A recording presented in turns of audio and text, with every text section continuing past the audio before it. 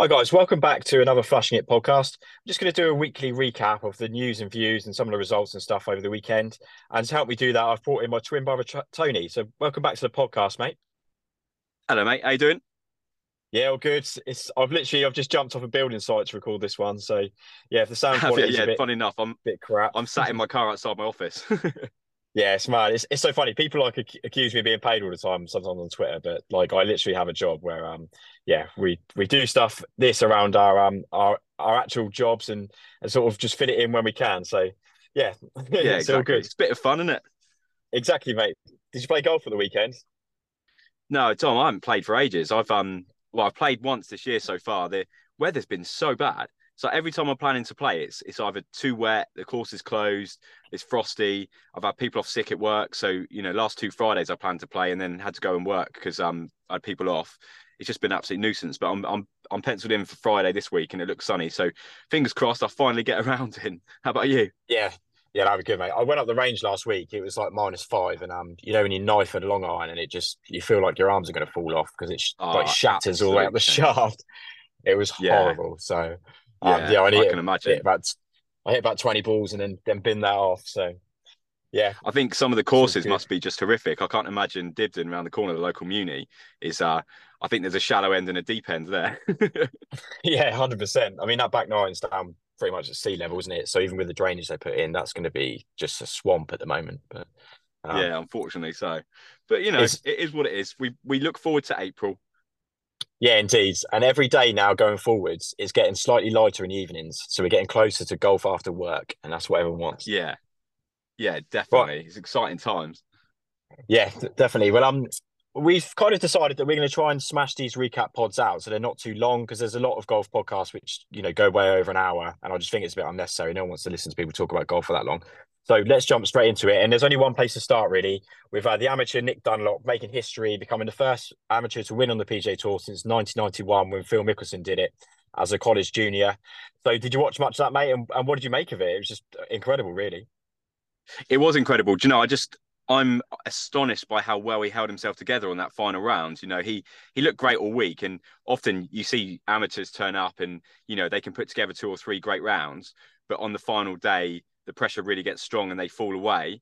What impressed me the most about Nick was that he front nine. Obviously, he's made a big blip on the seventh where he's made a double bogey, and he's immediately managed to recompose himself and bounce back, and then obviously on the back nine again, Sam Burns has, well, not to put the pressure on, he's taken the lead comfortably.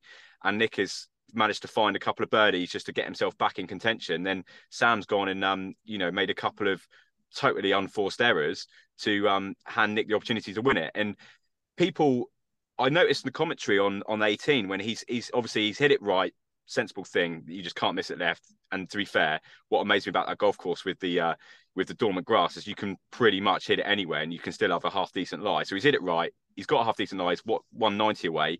He's got to get over the elevated bit in front of him, which he's done nicely. He's front right, and it looks like a straightforward pitch. And the commentators are saying, "Oh yeah, this should be a nice straightforward pitch for him."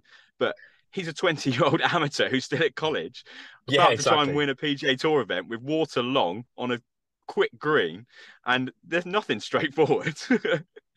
No, So to hit it 100%. to what was he Carry like on. 7 feet away or something? To hit such a good chip was amazing, and then to compose himself and he banged that putt straight in the middle. Just very, very impressive, and it was amazing to watch. I loved it. Yeah, just like you said, is the way he recovered from that early double on the front nine on seven. Like he could have easily, because it was such a bad shot, it was virtually a shank, really. It was never going anywhere apart from the water. And he could have just crumbled after that and just completely melted down on the back nine, which, no one would have blamed him if he did. But to recover like he did, and the big things under pressure, like you say, Sam got ahead and then they step on 15 and Nick Dunlop hits the flagstick, and I mean that just goes to show, doesn't it? His iron play is one of the best parts of his game, and he certainly showed it down the stretch. And then to just like he played the 18th, like you say, he played it solid, and to have that putt on the 7 feet or whatever it was to win after he thought he had a two-shot lead, and then he suddenly realised at the green it was only one, and he knew he had to hold it. And his caddy said to him, "Look, you've made a million of these putts, just roll it in," and he did. I just think it was absolutely fantastic. But did you hear It was. the interview with his dad about 3 holes or 4 holes before the end? And they said to him, when did you realise that Nick was special? And he said when he shot 59 as a 12-year-old. Like, that just I blew my mind. I just know. can't, I like, know. man, I mean, like, we were good juniors, but like at 12, we basically only just started playing. So I can't imagine being that good at that age. Like, I certainly have never seen a kid around here. Like, we've seen some really top talented lads like David Porter, obviously, or even further up the country, like Ollie Fisher or whatever, that have been child Or prodigies. Justin But Rose. or Justin, yeah, but 59 at 12, like, that's just another I level. know. It's astonishing. I just kept thinking to myself, oh, it must have been a par three course. Yeah, I think it He was shot 57 or 5,800 yards, I believe. So it was quite short, Yeah, but so that's still so it's actually good. you say it's short, but it's still the same length as like we play at New Forest, and that's similar length, and we've never shot 59 around there. No, Not that's even come true. close. Yeah, yeah, that is So very true. absolutely astonishing stuff, and he's clearly an incredible talent. Let's hope he presses on from here. It'd be nice to see how he gets on in the majors that he's going to play this year. He's already played at the US Open last year, I believe. He didn't He do struggled. overly well, but nice to see that he's getting blooded anyway. Yeah, he struggled a bit last year at the US Open, but he's in. I don't know what he's going to do now because he's withdrawn from this week's event on the PGA Tour. So whether he's thinking about turning pro or going back to college or whatever he's thinking about, he's still, no matter what he does, he's going to be in the Masters regardless now because he's got access as a pro or as an amateur. So Yeah, yeah, which yeah. is He which is needs to cool. Carry on. he definitely needs to just put some thought into it, doesn't he? I think he's sensible pulling out from the Farmers because he'll be there this week and there'll be cameras all over him. Like the media pressure will be so intense. I think Yeah. it's sensible to take a step back and really chew over what he plans to do from here. He's already proven himself. So, now he just got to make the right decision for his career. Yeah, and his climb to fame is happens, like, he's now at a level that's probably above Michael Block, and you see what happened to him last year. He was on a million podcasts. He was all over the place, media Yeah, wise. So yeah, it would certainly be good for him to go back and see his family and sort of reflect and just digest exactly what's happened to his life because it is a serious life changing event that just happened. Um, it is. yeah, well, some other things from the week. What do you make of Justin Thomas? He got back into it. I thought he was going to have a better last day, but it was good to see him sort of contending again to win a PGA Tour event. I thought Justin played quite well on Sunday, actually. Like he just didn't really hold anything. He didn't have that spark. His ball striking seemed to still be there, made the odd mistake, but generally speaking, I think on Saturday he binned the world. On Sunday, he didn't. I think that's the difference. Yeah, that's true. He You had, know, he still I think it was, did he have 23 putts or 22 putts or something on Saturday, that's Yeah, how it you was shoot obscene, wasn't it? sixty-one. Everything he looked at went in. Yeah, that's how you shoot 61. Like, everyone talks a lot about, sending it and just smashing it miles off the tee. But if you're not draining putts, you're not making birdies. So it doesn't matter No. how close you're hitting it either. You've got to knock them in. So that's the Yeah. difference between low score and yeah, it's something that he has not been the best at over the years. So if he can start banging in some putts and yeah, and continue sort of, his impressive iron play, then he hopefully can get back to the top again and have a big year, which should be good. Yeah, he can. Do you know, I like Justin Thomas. I think he's a really good lad. He's got time for everybody. I understand that he was, it's been reported that he was like text messaging Nick anyway, like previously to this event. This is the first time they played together. So it sounds like he's there for encouragement and to be a bit of a role model. I guess in a way, maybe like Tiger has been to Justin. So, it's good to see these guys coming together and just helping each other out. Yeah, and he tried to calm Nick down walking down the 18th as well, because when he sent it into the crowd, he walked over to Nick and said, "Is that the first time you've hit a spectator?" Sort of trying to break the ice after the bad shot, and that was kind of cool. But um, Yeah. yeah, that was great to see. I thought these sort of role models, the role that these guys have, like the established pros, sort of when the college kids come out on tour, is huge because you can't really beat having that experienced guy taking you under your wing and sort of showing you the ropes. Because if you go out on tour and you're fresh, you don't really know anyone, and there's a lot to learn. And having someone like that coming up to you and yeah, like trying to keep you calm under pressure on the 18th hole or text messaging or whatever to help you with your career is it can only be a good thing, and it's really cool to see. It must be, yeah. I can imagine it does become quite a lonely place, especially if you're playing badly. I think if you're playing well, people are coming up to you and congratulating you and probably wanting to talk to you. But if you're not playing great, you can probably quite quickly slip into a not particularly nice, monotonous lifestyle of and it can probably be quite miserable for some players. So yeah, I agree. Having those people around you that can offer some encouragement and some tips and advice must be absolutely massive. And gold dust for a guy like Nick, who's 20 years old and fresh to the scene. Yeah, I'm sure that is going to help him significantly when he does turn pro and start playing on the tour. Yeah, and that's you see a lot of these college guys that come out of college and they're sort of they're world beaters or sort of put up as world beaters, but then they just kind of slope off and disappear. And Yeah, there's whatever they can do to help these guys to sort of bring them forwards and take the pressure off them a little bit and encourage them and blood their careers will be a big thing because yeah, it's one of the best stories in sports is when you have a young talent coming through and then they get bigged up as this next big thing and then they do actually sort of go out and achieve that kind of thing. It's fantastic. You just got to look at Luke Littler in darts and what he's doing at the moment. Like he's yeah, 16-year-old lad, just turned 17, had a impressive junior career where people were bigging him up. He goes in the World Championships and gets to the final and just loses out. And then he goes in his very first like tour event as a 9 darter, checks out 170 and beats Michael van Gerwen to win straight away. And it's such a cool story and it's bringing a lot of eyeballs to the sport. And that's the kind of thing that can happen in golf. We just need the next sort of young superstar that can come along, yeah, and just sort of take the world by storm. And maybe it could be Nick, maybe. yeah, definitely. Because there's been a few players that have come and been, as you mentioned earlier, just been bigged up to do that, like Cameron Chant, like your Matt Wolves and stuff, and just haven't quite managed to get there. It's nice to see Cameron playing half decent at the weekend. I think he ended. I mean, it's crazy, isn't it? Looking at the scores, I think he ended up like 17 or 18 under par or something, which is absolutely astonishing amount under par. But he was like 30th.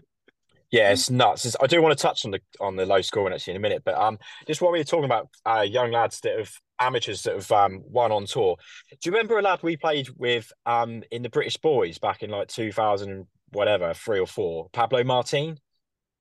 Yeah, I remember Pablo Do very you remember well. him? He Yeah, actually, he it was he it won was on him tour. that made me. He what?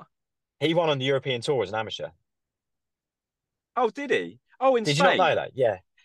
I'm not sure, Yeah, can't I remember where it was, but he won on the European tour as an amateur and then just really struggled after that. Like he never won as a pro, I don't believe.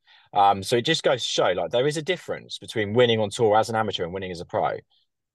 yeah. Well, Shane Lowry did, didn't he? He won the Irish Open. He's pressed on. Yeah, So he did. there's Yeah, there's been there's been a few I think that have it's been a mixed bag really. I guess guys have come in and then done really well. Do you remember Paul Dunn played really well at the Open, and then you don't really hear about him now? I think he plays a Challenge Tour a bit. yeah, that's true. Yeah, The Paul Irish Dunn lad. was he had the Yeah. 54-hole lead, didn't he? Was that at St Andrews? I think it was. I can't remember now, but I just remember his name, and I saw him. I was watching a couple of lower level tour events last year, and I remember seeing his name and thinking, "Oh, it's a real shame he hasn't managed to press on." But he's still young. He can probably. It, I think that a lot of players don't really reach their peak until their 30s, and so there's still time. Like look at Blandy, won for the first time at 48. Like, just never give up. Yeah, If you've got that talent and you can get by and you can make a living out of it, and you are improving, just keep going at it. Keep working yeah. hard. Paul Dunn did actually win the British Masters, I believe. A few years back. So he has come out. He has obviously won on the European Tour and one of the biggest events on the European Tour. So but yeah, he is Yeah. certainly back down playing around, sort of jumping between sort of tour starts and challenge tour starts at the moment. Um yeah, it's it's also something I noticed where you see it a bit, I guess it's a bit easier to win out there, but sort of amateurs winning on the Asian tour seems to happen quite a lot. Like TK won at 14, didn't he? So it's Yes, he did. What an it's in, incredible story that was. yeah, I know. He's the youngest guy to win an OWGR event. But again, since that win, he hasn't been in the same form in pro events that he has been. It might be because obviously he's been really sort of bogged down with exams and sort of deciding which college he's going to go to in the States and stuff. And he's going to Stanford early. He's doing his mocks at the moment, actually, but he's going to still play quite a few Asian Tour events this year. So it will be interesting to see if he gets back to that level which he was at because his performances as a 14, 15-year-old on the Asian Tour were better than they have been as he's got a little bit older. So, yeah. Yeah. I think that you have that when you're 14, 15 as well. You don't have you haven't really had time to get those negative thoughts in your head. Like it may sound silly, but you just think that you're the best in the world at that age and that you can beat anybody. And I think So true. when you then it doesn't take much for negative thoughts and a bit of anxiety to creep in. So hopefully that isn't the case with TK, and I'm sure he's he's an amazing player. He's got an incredible golf swing. But yeah, I think that it can be very easy to when you're younger just to have that super like confidence, and whether or not you can press on with that as you get a bit older, I don't know. But I certainly found that like when I was a teenager, I used to just literally think I'd go and beat anybody, and now I I turn up in a scratch first team match and I find out who I'm playing. I just check their handicaps. I'm like, oh, he's off +3. And you start Yeah. following it straight away. It's so funny. I remember when we played a Hampshire match with Bickers, and Ollie Fisher was like a child protege at the time, and we played against Essex in a like Southeastern Group foursomes game or something, and we wanted to play against Ollie. It was like we want this guy, and when we drew against him, we like high fived, like right, let's go and stick it to him, and we did go out and Yeah. beat him. But if I played now and because I was off, I think I was off one or something at the time, and he was off like +5. If I was off one now and I got drew against a +5 handicapper, I'd be like, oh, for fuck's sake, should I just stay in the bar? Yeah, you'd crumble on the first tee. Do you know, It's Mood so funny. said that to me at Stoneham. He said whenever he played a first team match against a guy that he knew was off like scratch or higher, he'd just on the first tee, the first thing he'd do was say, "Oh, hi mate, I'm Ryan," and then ask him what his handicap was, because then automatically the guy says, "Oh, what are you off?" And of course, as soon as he said +4, you could see their neck shrink. Yeah, so that's it. He's It's like, "I'm like one up already." it's funny how like when you're youngsters, you want to you just have like no fear, you just think about beating everyone and like your career trajectory, don't you really? But it sort of changes as you get older and Absolutely. you experience failure, as you said. But yeah, it's gonna be fascinating to see how these kids, because so many of them out there. Like young Caleb Surratt has been linked. I'm almost certain is joining John Rahm's team on Live. So he's Oh only right. the same age as Nick Dunlap, I think. So yeah, it'll be interesting to see sort of how he gets on out there, sort of playing against these top guys. But yeah, it's going to be a fascinating few months, I think. Yeah, for Right, sure. we got to move on because we are limited with time, obviously, both being at work. So we better move on really to Rory. It comes out and wins his fourth Dubai Desert Classic title. He was miles back entering the weekend. I think he was 10 shots back entering Saturday. And then he Yeah, went he out and shot was. a 63 in tough conditions, which was about, I think it was 4 shots ahead of the second lowest score, which was Wacko Neiman, who he played with. It was a really impressive round. And then he's managed to get the job done on Sunday as well and chase down Cameron Young. Yeah, what did you make of that? It's good to see Rory winning again. He wins here a lot, but yeah, now he's sort of relieved himself of all this pressure of being on the PGA Tour board and all that stuff. I think he could have a big year, and yeah, it'll be fascinating to see how he gets on, sort of leading into the Masters. But what did you think of this performance, mate? Did you watch much of it? Yeah, I did. I watched loads of it actually. It's quite handy for me to watch the European tour, particularly early doors, because obviously we got an 8-month-old baby and she likes to get up early. So catching and stuff in Dubai and the Middle East has been quite easy. But yeah, Rory has been a bit of an enigma over the last few years, and I think you're right in saying he's alleviated himself of the pressure of the PGA Tour board, etc. He got too wrapped up in politics, in my opinion. He was too focused on being this voice, talking about obviously what was going on with Liv and having such strong opinions about it that it really did take away from his golf. And now he's pushed that to one side. He's coming out, he's playing some fantastic stuff, he's winning events, his ball striking looks as good as I've ever seen it. And at the weekends, he putted well. So, when Rory's short game is on form, you're not going to beat him. There was one thing that really struck out to me was I wasn't sure about Rory on Sunday. I was thinking, oh, it looks like he might not get there again like he did against Tommy. But there was the par three. I think it was 7 or 8 on the front nine. He's hit this shot that probably should have gone in the water, but it carried the water, ended up in a little basin next to the green. He short-sided himself. There's hardly any room. And they put up a graphic of what scores everyone had made, where their ball positions were. Nobody had got up and down from down there all day. And there was, a good handful of players that had been there. Rory literally just fizzes this little chip in there, it checks up, ends up about 2 or 3 feet away. And that's something that I don't think Rory has had so much over recent years. Look at that shot he hit in the Ryder Cup when he was playing with Matt Fitzpatrick on the par 3, where he got backspin from about 10 yards away. It was obscene. Yeah, He seems to have found something that he didn't have over recent years, and I think that is going to really push him on. Like his ball strike is amazing. If he can eliminate that sort of like left shot that he gets when he's under pressure, I think that Rory is going to be world number one again pretty soon, and hopefully he picks up some majors because he does deserve it. He definitely deserves a Masters. So yeah, it'd be nice to see. Yeah, what were your thoughts? But it's Rory McIlroy's has always been when he's miles back and he's out of contention and he's playing carefree. He's always been the best player in the world. Like full flow Rory, when he's just going at flags, he's not bothered about any result. He's just playing golf. Is just an absolute joy to watch. Like that Yeah, 9 under par on Saturday because he was out of contention. He was just going. He knew he had to go low, so he's just firing at everything. And he goes out and shoots the lowest round of the day by 4 shots, and it's just incredible to watch him when he's like that. But then when he gets in yeah, contention, like in say the final round of the Open at St Andrews, and he gets a little bit sort of steery and is just looking at the centre of greens and stuff, I don't think Rory's playing to his strengths. And so I think that's part of the reason why he struggled a bit when he's been in contention in majors is because he knows he doesn't have to shoot the mid 60s to win. And that's kind of plays away from Rory's strengths of his game because he's an aggressive player naturally. He's quite a he's an exciting and aggressive person in general, really, isn't he? Like off the course of his opinions, you can tell that that's how he yeah. wants to be and that's how he wants to play golf. He doesn't want to Heart shy on away from sleeve kind of anything. guy. Yeah, he doesn't shy away from anything. And so when he's got to be a bit more, he's like, oh, I'll play away from that flag and just, give myself 30 feet or just, just nudge a little freeward down here, whatever. That's not how Rory wants to play golf, but he managed to do it quite well, I thought, to close this tournament out. So yeah, it's definitely a different side of him. And hopefully he has a good run into the Masters because he's got the chance now. Rory is still a young man. Well, he's 32 or 3, and he's still got the chance to be the greatest European golfer ever because he'll be the first Yeah, European to ever complete the career Grand Slam if he wins the Masters.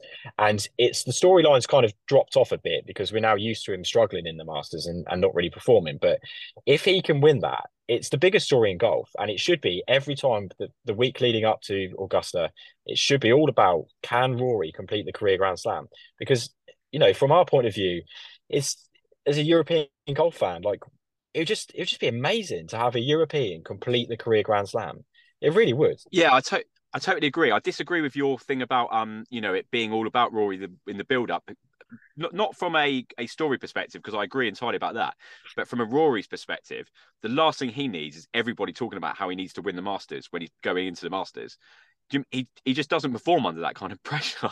Do you know Well, what I mean? He needs people to lay off it so that he can go in there and just treat it like, obviously it's another big tournament and he desperately wants to win it, but he doesn't want to be front page news in every but golf article. I don't know about Do you know that. what I'm It's not saying? like no, I don't know about that because Rory doesn't shy away from the spotlight. In the last couple of years, you've had Tiger Woods' return has been the big story, or like the Live guys going back last year. Like Rory wasn't top of the bill last year at all, and I don't know about I that just really. I think it might help him. Mate, I don't know. Look at when the Open was in Ireland when Lowry won it. He was Rory's first round. Like all the talk was about Rory going and winning it, and he's played He appalling. pinged it, And then the hit out of next day, when the bounds on the pressure was first. on, he went and shot the lowest round of anybody.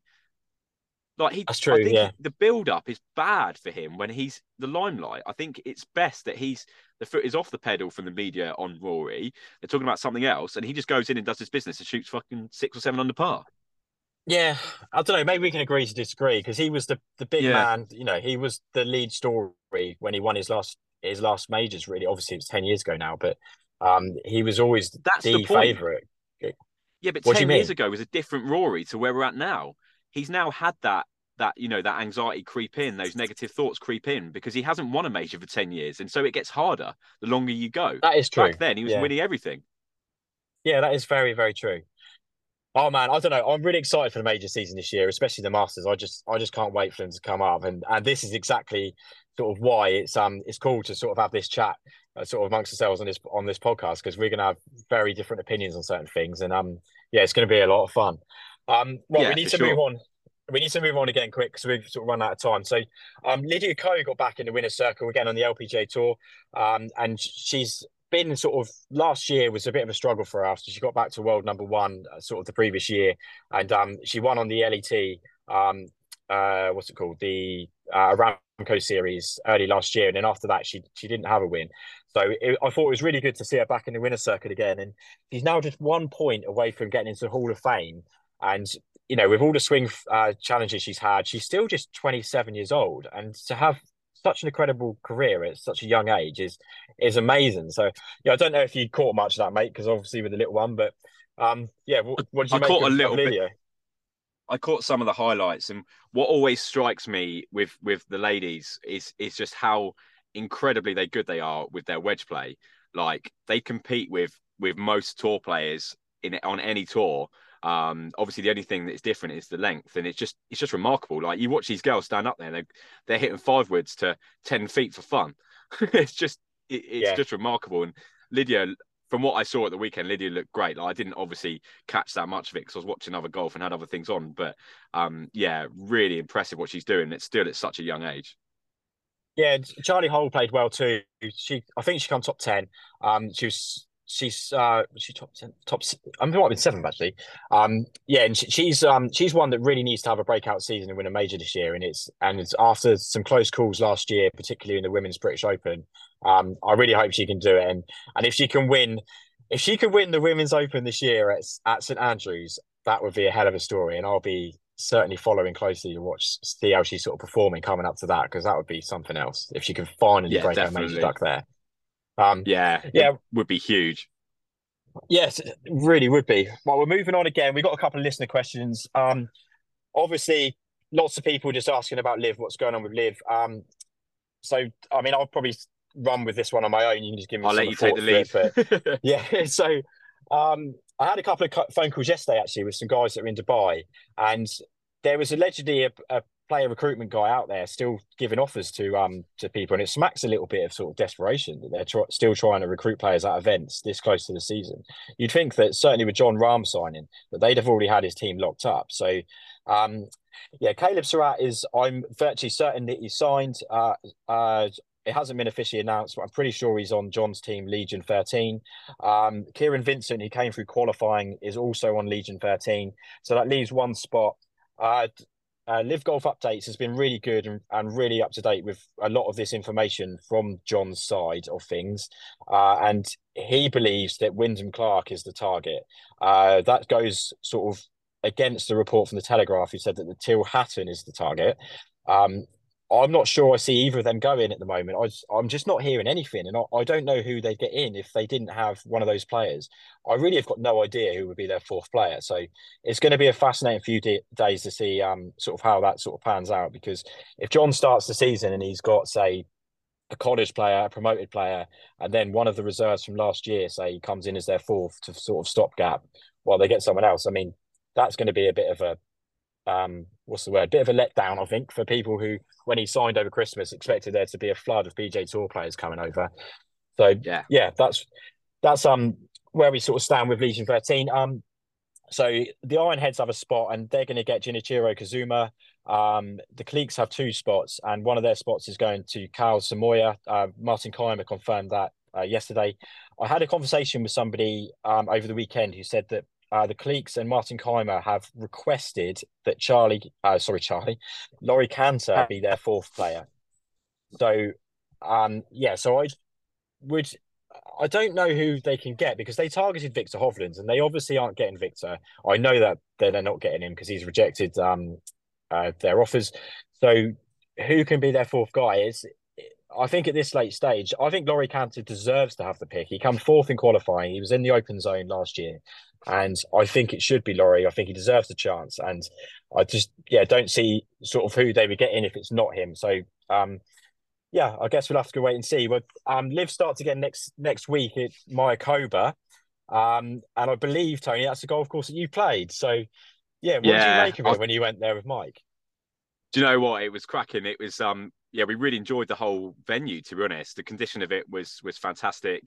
We didn't have the best weather. It was a bit overcast, a little bit drizzly at times, but it was a lot of fun. And what really struck me there is how tight it is off the tee. Like the mangroves are like, you've got like the fairway, and then there's mangroves, and then there's alligators and all sorts of stuff like that. So, it's going to suit someone that's good off the tee, a good driver of the ball, in my opinion. We had quite a funny experience around there actually. We bought these on the way round. They obviously the buggy girls come round, and we ordered some steak tacos, which were out of this world. They were fantastic, and a couple of Coronas, obviously. So we're having this, and we're sat on this par three, and we've left our steak tacos in the buggy, and these little, like, I can't even remember the name of them. These little like monkey things just appeared from nowhere. They were like a mixture of like a monkey and a raccoon, and All they right. literally there must have been 25 of these things like walking towards our buggies, and we were like, oh shit. So we're like running back. One of us had to stay at the buggy and fend these things off from our food while the other one was putting out. And then when we drove That's off, they mad. chased us down the path. It was hilarious. They weren't aggressive or anything. It was such a crazy experience. But they So have you got to go on. it's just a lot of fun. I like Mexico in general, and we stayed in Cancun, so we had a couple of really good nights out as well. And there's another golf course near there we played called Golf Club of Cancun, which is worth going to if anyone's in the area. But yeah, it's a place that I never really thought about playing golf before, and then obviously they had the PGA Tour event in Mayakoba. I watched every single shot when Victor Hovland won around there. And it was like, right, we've got to get out there and play this place. So yeah, it's brilliant, mate. I'd recommend. Yeah, it's cool. It's we'll probably do a bit of a preview for the season once we actually know what's going on, because there's so much still to find out about the live season. It's getting a bit frustrating, to be honest. But yeah, I think what we'll do is maybe after the weekend we'll get Matt on as well, and the three of us can sort of break down the live season, because that'll be fun to do.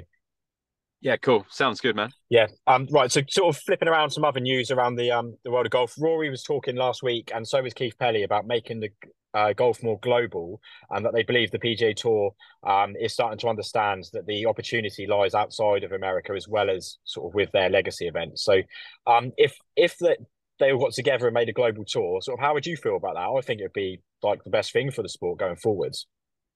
Oh, without question. I think it's astonishing that they've been so short-sighted just to keep all these massive events in America. I mean, it's always frustrated me that I feel like they sometimes Americans struggle to see like there's a world outside of America sometimes, and that might upset some of the listeners. But it's like they pinched all of the talent to come and play in their tour. They have the odd event outside of America, one in Mexico. They go over to Asia, but they don't do much at all. And they've actually started to, over recent years, actually pinch the big European tour events, like pinching the Scottish Open, and things like that. And it wouldn't surprise me if they obviously were doing a co-sanctioned event at Wentworth as well. And it's just like, guys, let's either get together and have this one big world tour, or have an American tour and separate tours where you don't constantly buy and steal other players because of the money. Like, there needs to be some kind of compromise here so that every golf fan in the world can see things. Like, there's not enough events in Scandinavia, in my opinion. Scandinavia is massive for golf. There probably should be more around Spain and around that sort of region as well, of bigger events. It's just, it would be nice to see a little bit more spread around the world. Yeah, I mean, one of the biggest things for me is sort of how in the 90s, obviously the European Tour was big, the PGA Tour was big, the Australian Tour was big, and the Sunshine Tour was big. And you'd have like top players would play in South Africa, Australia, continental Europe, UK, and in the States. Yeah. And then golf fans would get to see all that. But last year, like Rory McIlroy won what obviously the DP World Tour is now the new name, but it's the European Tour. And he won the European Tour Order of Merit last year. And he didn't play in continental Europe. He didn't play in front of Spanish fans, French fans, Italian fans, German fans. Like, it's nuts that's what's happening It's right wrong, now. yeah. And it It's has wrong. to move towards. Go, carry on. So I was going to say the system and the way the points work just doesn't make any sense. You see guys go and win the race to Dubai over recent years. You've had guys competing that have literally not played on the European Tour, apart from in the Open or something similar. They've done really That's what well in the Colin majors. Morikawa did. Yeah, it's Colin Morikawa, Morikawa did. Patrick Reed, players No, like but that. Patrick Reed travelled over a bit though. Like, he's always played at Wentworth when he was allowed. Like, he's a bit different. But in particular, Colin Morikawa is the one that stands out, where he'd only played about three, like I call them whole European Tour events, like in his whole life when he'd won the race to Dubai. Yeah. He'd played like the co-sanctioned Scottish Open, won the major, World Golf Championships or whatever, which count for both Order of Merits, and that was just embarrassing, especially when he didn't bother going back to defend his title the year after. I I just agree. think It's a that real goes to slap. show that they're not bothered about it. They just turn up if they think they're going to win it, and that's not cool. But I mean, if we can get this world tour going, I think fans in particular need to keep making their voices heard about this, because if you can get a world tour like a Formula One type thing, which Charlie Chandler mentioned on the podcast, where you have I don't know how many events it is, say 15 events around the world, where you go to Australia, South Africa, Japan, Korea, continental Europe, Spain, Ireland, UK, the States, Canada, Mexico. Like if you go sort of one stop in each of those regions, I think it would be an amazing thing, and it would add a lot of intrigue to the sport too, because the sort of the TPC sort of structure of the golf courses which they play on the PGA Tour a lot just doesn't really do it for me either. You know, these big wide open fairways where you're just sending it and it's just putting competitions. Is a yeah, I think is a bit shit. So it'd be cool to see a lot of different golf as well. Yeah, Around I the mean, it's world. obviously cool to see somebody making loads of birdies and shooting 30 under, but it's too regular, isn't it? It's not Yeah, not not the 30 under, but it's too regular that people are shooting loads and loads under par. You know, it's nice to see somebody win an event with like 5 under for once. yeah, I totally agree. And yeah, hopefully that's the way we're leading. So right, we're gonna have to get back to work in a minute. So last thing I wanted to touch on before we leave was saw yesterday. You know, I'm into my horse racing. Brooks Koepka and Graham McDowell have got a horse called Give Me Five, and he's a I young saw talented that. Yeah, juvenile, and he won his first maiden, his novice hurdle, whatever it was, juvenile novice hurdle, and he came out yesterday under a penalty, and he hacked up. He won by like 18 lengths, and I think he's going to yeah. Cheltenham. So yeah, you know I love my horses. I might be following that one into Cheltenham, maybe putting a few quid on it. So that'll be interesting. What race would he run at Cheltenham then? I imagine I can't remember what it's called now. It'll probably be the Boodles, the juvenile grade two, which is on Yeah. the Thursday. So yeah, Okay. be interesting to watch for sure. Yeah, well, Cheltenham would be Right, good. We're going to Newbury obviously early next month, so that'll be a nice little warm up. yeah, definitely. And then I always think that once Cheltenham's over, the countdown to the Masters is on, and it's full golf season. So that's the way I kind of Yeah, look at things in my year. So yeah, yeah, absolutely right. There's so much to look forward to. it's coming quick. So yeah, thanks for the chat, mate. We'll be doing this every week. Like I say, Tony's going to be new sort of co-host for doing this sort of thing. We've got some interviews lined up. Hopefully, I've got Andy Ogletree this week. Potentially some other guys coming up as well. We're probably going to speak to Bob Harrig as well about his new book and sort of dive into some Tiger Tales. So yeah, hopefully you enjoy listening. We enjoy doing it. So thanks for your time. Cheers, guys. Well, mate, take care. See you later. Cheers.